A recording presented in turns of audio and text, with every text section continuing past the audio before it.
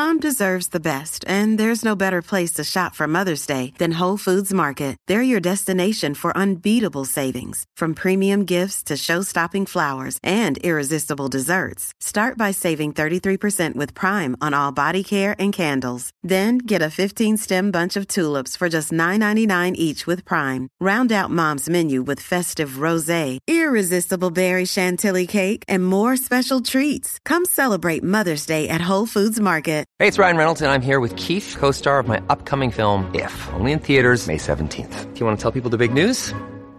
All right, I'll do it. Sign up now and you'll get unlimited for $15 a month and 6 months of Paramount Plus Essential Plan on us. MintMobile.com/switch. Upfront payment of $45 equivalent to $15 per month. Unlimited over 40 gigabytes per month. Face lower speeds. Videos at 480p. Active Mint customers by 531.24 get 6 months of Paramount Plus Essential Plan. Auto renews after 6 months. Offer ends May 31st, 2024. Separate Paramount Plus registration required. Terms and conditions apply if rated PG. Hello, it is Ryan, and I was on a flight the other day playing one of my favorite social spin slot games on ChumbaCasino.com. I looked over the person sitting next to me, and you know what they were doing? They were also playing Chumba Casino. Coincidence? I think not. Everybody's loving having fun with it. Chumba Casino is home to hundreds of casino-style games that you can play for free anytime, anywhere, even at 30,000 feet. So sign up now at ChumbaCasino.com to claim your free welcome bonus. That's ChumbaCasino.com and live the Chumba life. No purchase necessary. VGW. Void where prohibited by law. See terms and conditions. 18+.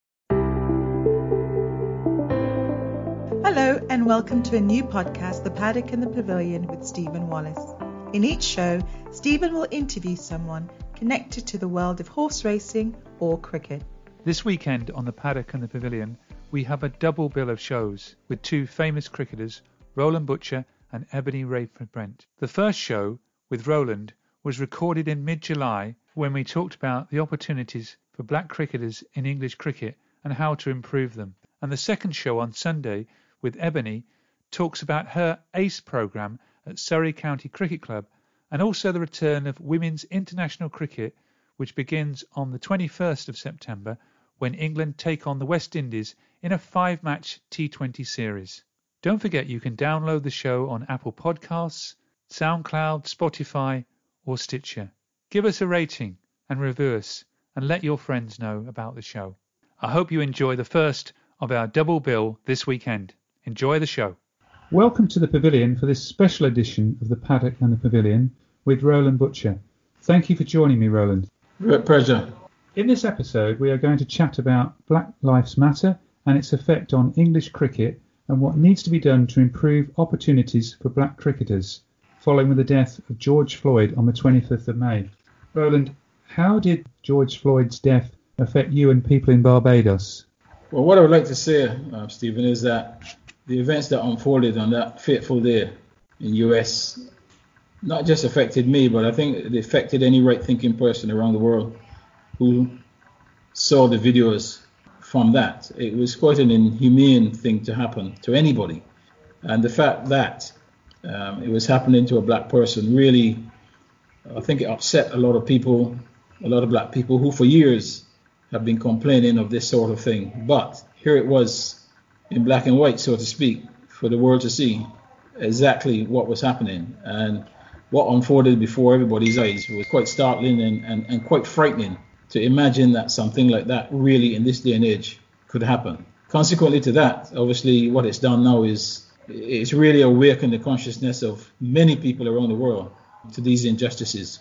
Yes, I mean, I personally went on a Black Lives Matters protest meeting in Newmarket, Suffolk, with a very close friend, and I was struck by the conversations about discrimination and comments said to black people at that meeting. Yeah, I mean, it's a topic that I think people have avoided in the past, and really what really happened in the US has really now pushed it very much to the front, something that people cannot hide away from anymore, something that has to be confronted and dealt with. I mean, do you feel that black people have been more prepared to speak out after these tragic events? Well, I think black people have always been prepared to speak out. They've spoken out before, but they were just not heard. I think what is happening now is that also in the past, obviously a lot of white people have spoken out as well, but they were not heard as well. I think what has happened now, this thing has got so big that people who have thought in the past, both white and black, that there's been major injustices are suddenly saying enough is enough. And, people are speaking out. And that really needs to happen. There's no point in believing something is wrong and you don't do anything about it. If that happens, really, you're really condoning what is going on. And to me, you're complicit in it. I think what people are doing now, they're waking up to the fact that, no, I have to be heard. And I think what has assisted them as well is this lockdown over the last 4 months has afforded people the opportunity to be at home most of the time, which means they spend a lot of time on their phones, on social media, on their computers, etc., etc. And as a result of all of these things going viral, I think people now have decided to get involved. So the pandemic in some way has really assisted what is going on, because millions and millions of people are actually not at work, running around doing things as they normally would. They're at home and they've got time on their hands. I mean, you played in a Middlesex side with other black players, Norman Cowans, Wayne Daniel, Will Slack, Neil Williams. Did you experience racism when you were playing? I certainly didn't. Not to say that there wasn't racism around, because racism has been around for hundreds of years. I personally didn't get much of that, nor did the players at Middlesex, as far as I know. I was not privy at any time to any of our West Indian players being racially abused, etc. I mean, it may have happened when I wasn't there, but certainly when I was around, nothing like that happened. The closest I came to hearing anything slightly racial was a game against Kent, and on the way back after tea, someone in the crowd remarking, "Look, they've got 5 of them." As you said, really speaking about the 5 players, myself, Wayne Daniel, Will Slack, Neil Williams, and Norman Cowans, as we walked onto the field. So that was the only time that I really heard that. But I know there were times with other players, and I think people like Monty Lynch and Sylvester Clark, who had been abused from time to time. But at Middlesex, I certainly didn't see any of it. That's so wrong, isn't it? You were the first of 19 black British players to represent England at international level, and we had 33 first-class cricketers in England in 1994, and then yet last season we only had 9. Why do you think that is? There's a variety of reasons. West Indies back in my day were very dominant. The Clive Lloyd era only used, say, 19 players, so there were a lot of very good players not in the international side who played a lot of cricket in England, in the leagues, etc., etc. So, if you think of the number of players that were there, I mean, people like Viv Richards, Andy Roberts, Curtly Ambrose, Joe Garner, all of those guys came out of playing in the Northern Leagues. So there was a lot of talent playing cricket. I think what has happened since then, a number of things. West Indies, since the 1995, really has been struggling as an international side, so they're no longer fashionable. I think the whole managed migration situation, where it is now difficult for players to play in England, even as an amateur. In order to play in England, you have to have a permit, in terms of you must be a current first-class player, having played 5 matches within the last year. So the person who is not a first-class player, but who could before get a contract with a club, a local club, and play, that's no longer available. Also, they've brought in within this managed migration system that if you have played for a representative side like the West Indies or whatever on the 15, on the 17, you are put on something called the pathway to being a professional. Even if you haven't played at all for the country for 5 or 6 years, you're still on that pathway. So that prevents you from coming as well. And also, the reduction of overseas players for counties over time has affected that. So a number of reasons, and I think what that has done has affected the young black players in England who really don't see an opportunity to get involved. Before, they would all be supporting the West Indies. They haven't got the West Indies to support. Usually the heavily populated areas in England for black people generally have pretty poor facilities for practice or matches. Really, most of them are not involved in a club. There's no coaching available for them. So, a lot of things have happened. I'm not saying that it's a design, but it's happened that way, that so many things have happened at the same time, which I think has affected the development of the young black players. It's going back that in the 90s and the 80s, there was the Haringey Cricket School. A friend of mine who played actually at March for one season, Joe Grant from Jamaica, who then played for Essex. He went to the Haringey Cricket School, as did Mark Elaine and Keith Piper, and I think that stopped through lack of funding, and that had provided quite a few black players a route to the first class game. Yeah, absolutely. I mean, that was led by Reg Scarlett, the old West Indian off spinner from Jamaica. Reg was able to get the Haringey Council to fund that. I thought it served a good purpose because, he was able to get Haringey Cricket School to play against first-class counties, which exposed the young players, as you said, the likes of Mark Allen and Keith Piper. There were others. There were Darren Foster and Dublin and other players who went on to play first-class cricket out of that system.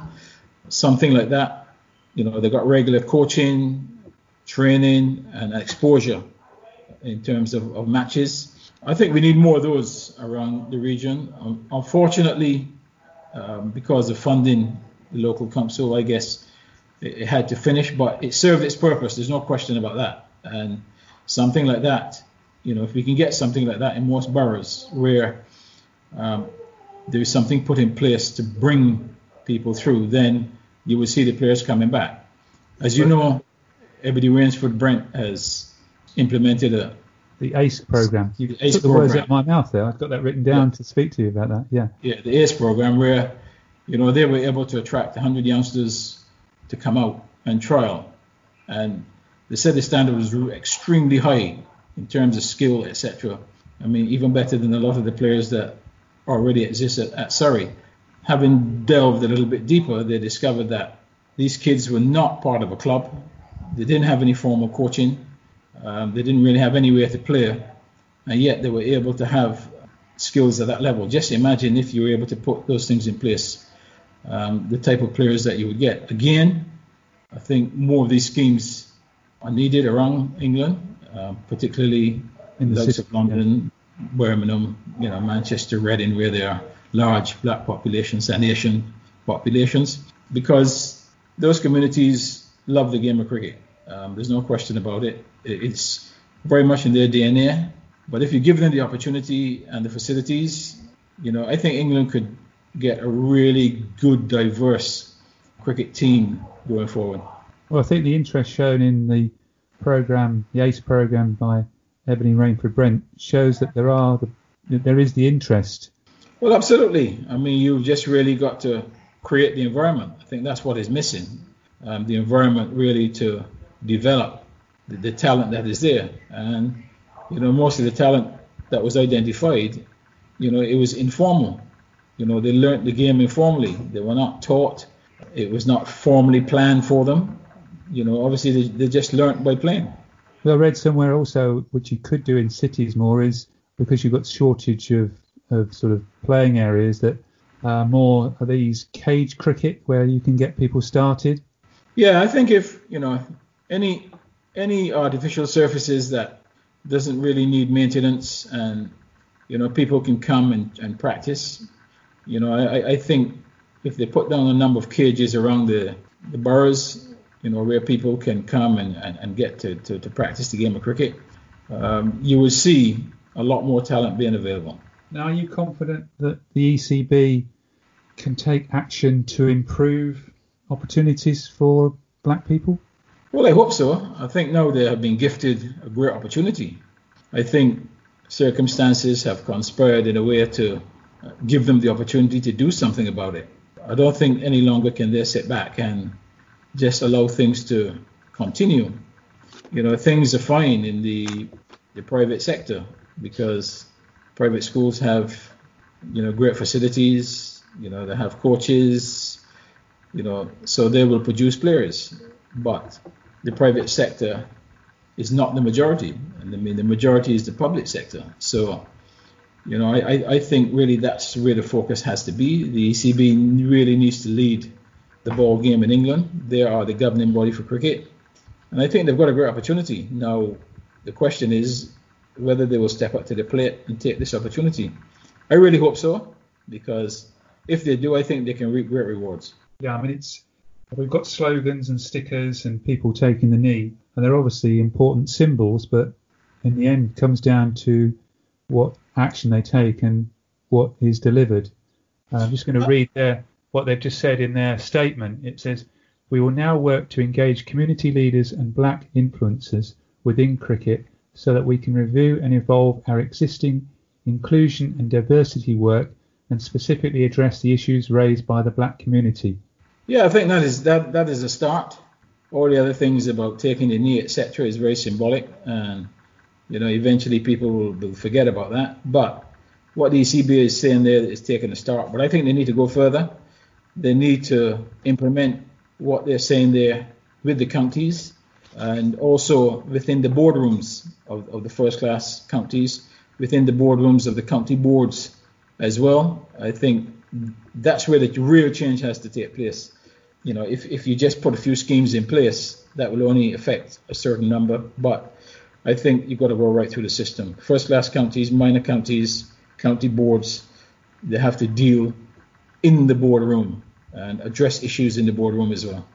Yeah, so they had this recent survey which the Telegraph revealed that the sort of 20 major sports in this country, I think there was only two black representatives out of about 110 board officials. That was in all sports. That's quite staggering. Because you've obviously got to have some black coaches and black people in administration in the boardroom to actually make some of the changes that are required. Yeah, I don't think they should have the persons there because they're black. I am sure that they're very highly qualified black people to sit in those positions. All they're asking for really is a level playing field where they have the same opportunity as everyone else to be in those positions. I don't think you should put someone there because of their color. But if you and I are on the same starting line, then really, it is between the two of us who wants it most. And I think if black people are given the opportunity, you would be absolutely surprised to see that those persons can come through and do a good job. But the field has to be level. But role models are clearly important, though, aren't they? To have black coaches in positions and black players, then other people they can aspire to doing the same. Yeah, absolutely. The same way that the likes of Devon Malcolm and Gladstone Small and others were inspired to continue their quest to be international cricketers because I was given the opportunity to play for England. They saw that and said to themselves, well, if he can do it, I can do it. So that was an inspiration for them. The same thing needs to happen within the boardroom, that, as you said, if there were models sitting on these boards, again, that would inspire other people to say, I can do that as well. And that's what you want. You want people to say that is possible and I can do it. I think at the moment there's a feeling that it is not possible, so I don't think people will push themselves as hard as they should. It's like even when we go back to the cities where the need for some cage facilities, if there's not the actual grounds themselves, there's no reason why the ECB couldn't put some funding into projects like that.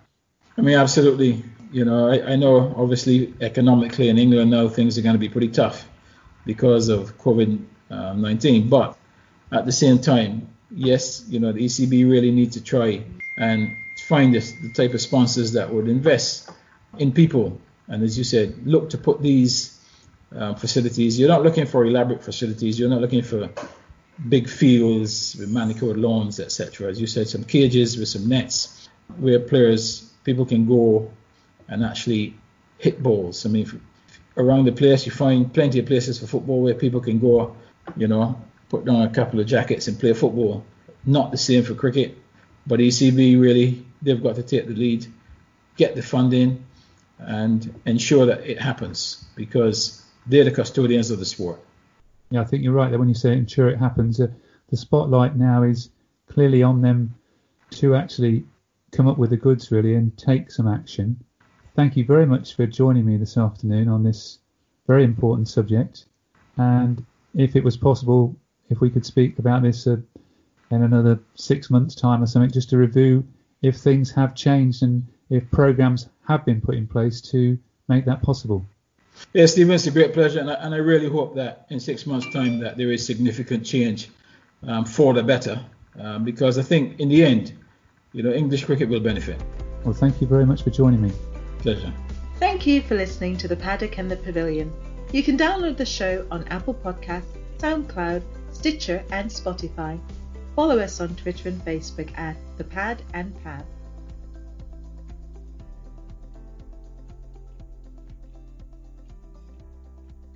Sports Social Podcast Network. It is Ryan here, and I have a question for you. What do you do when you win?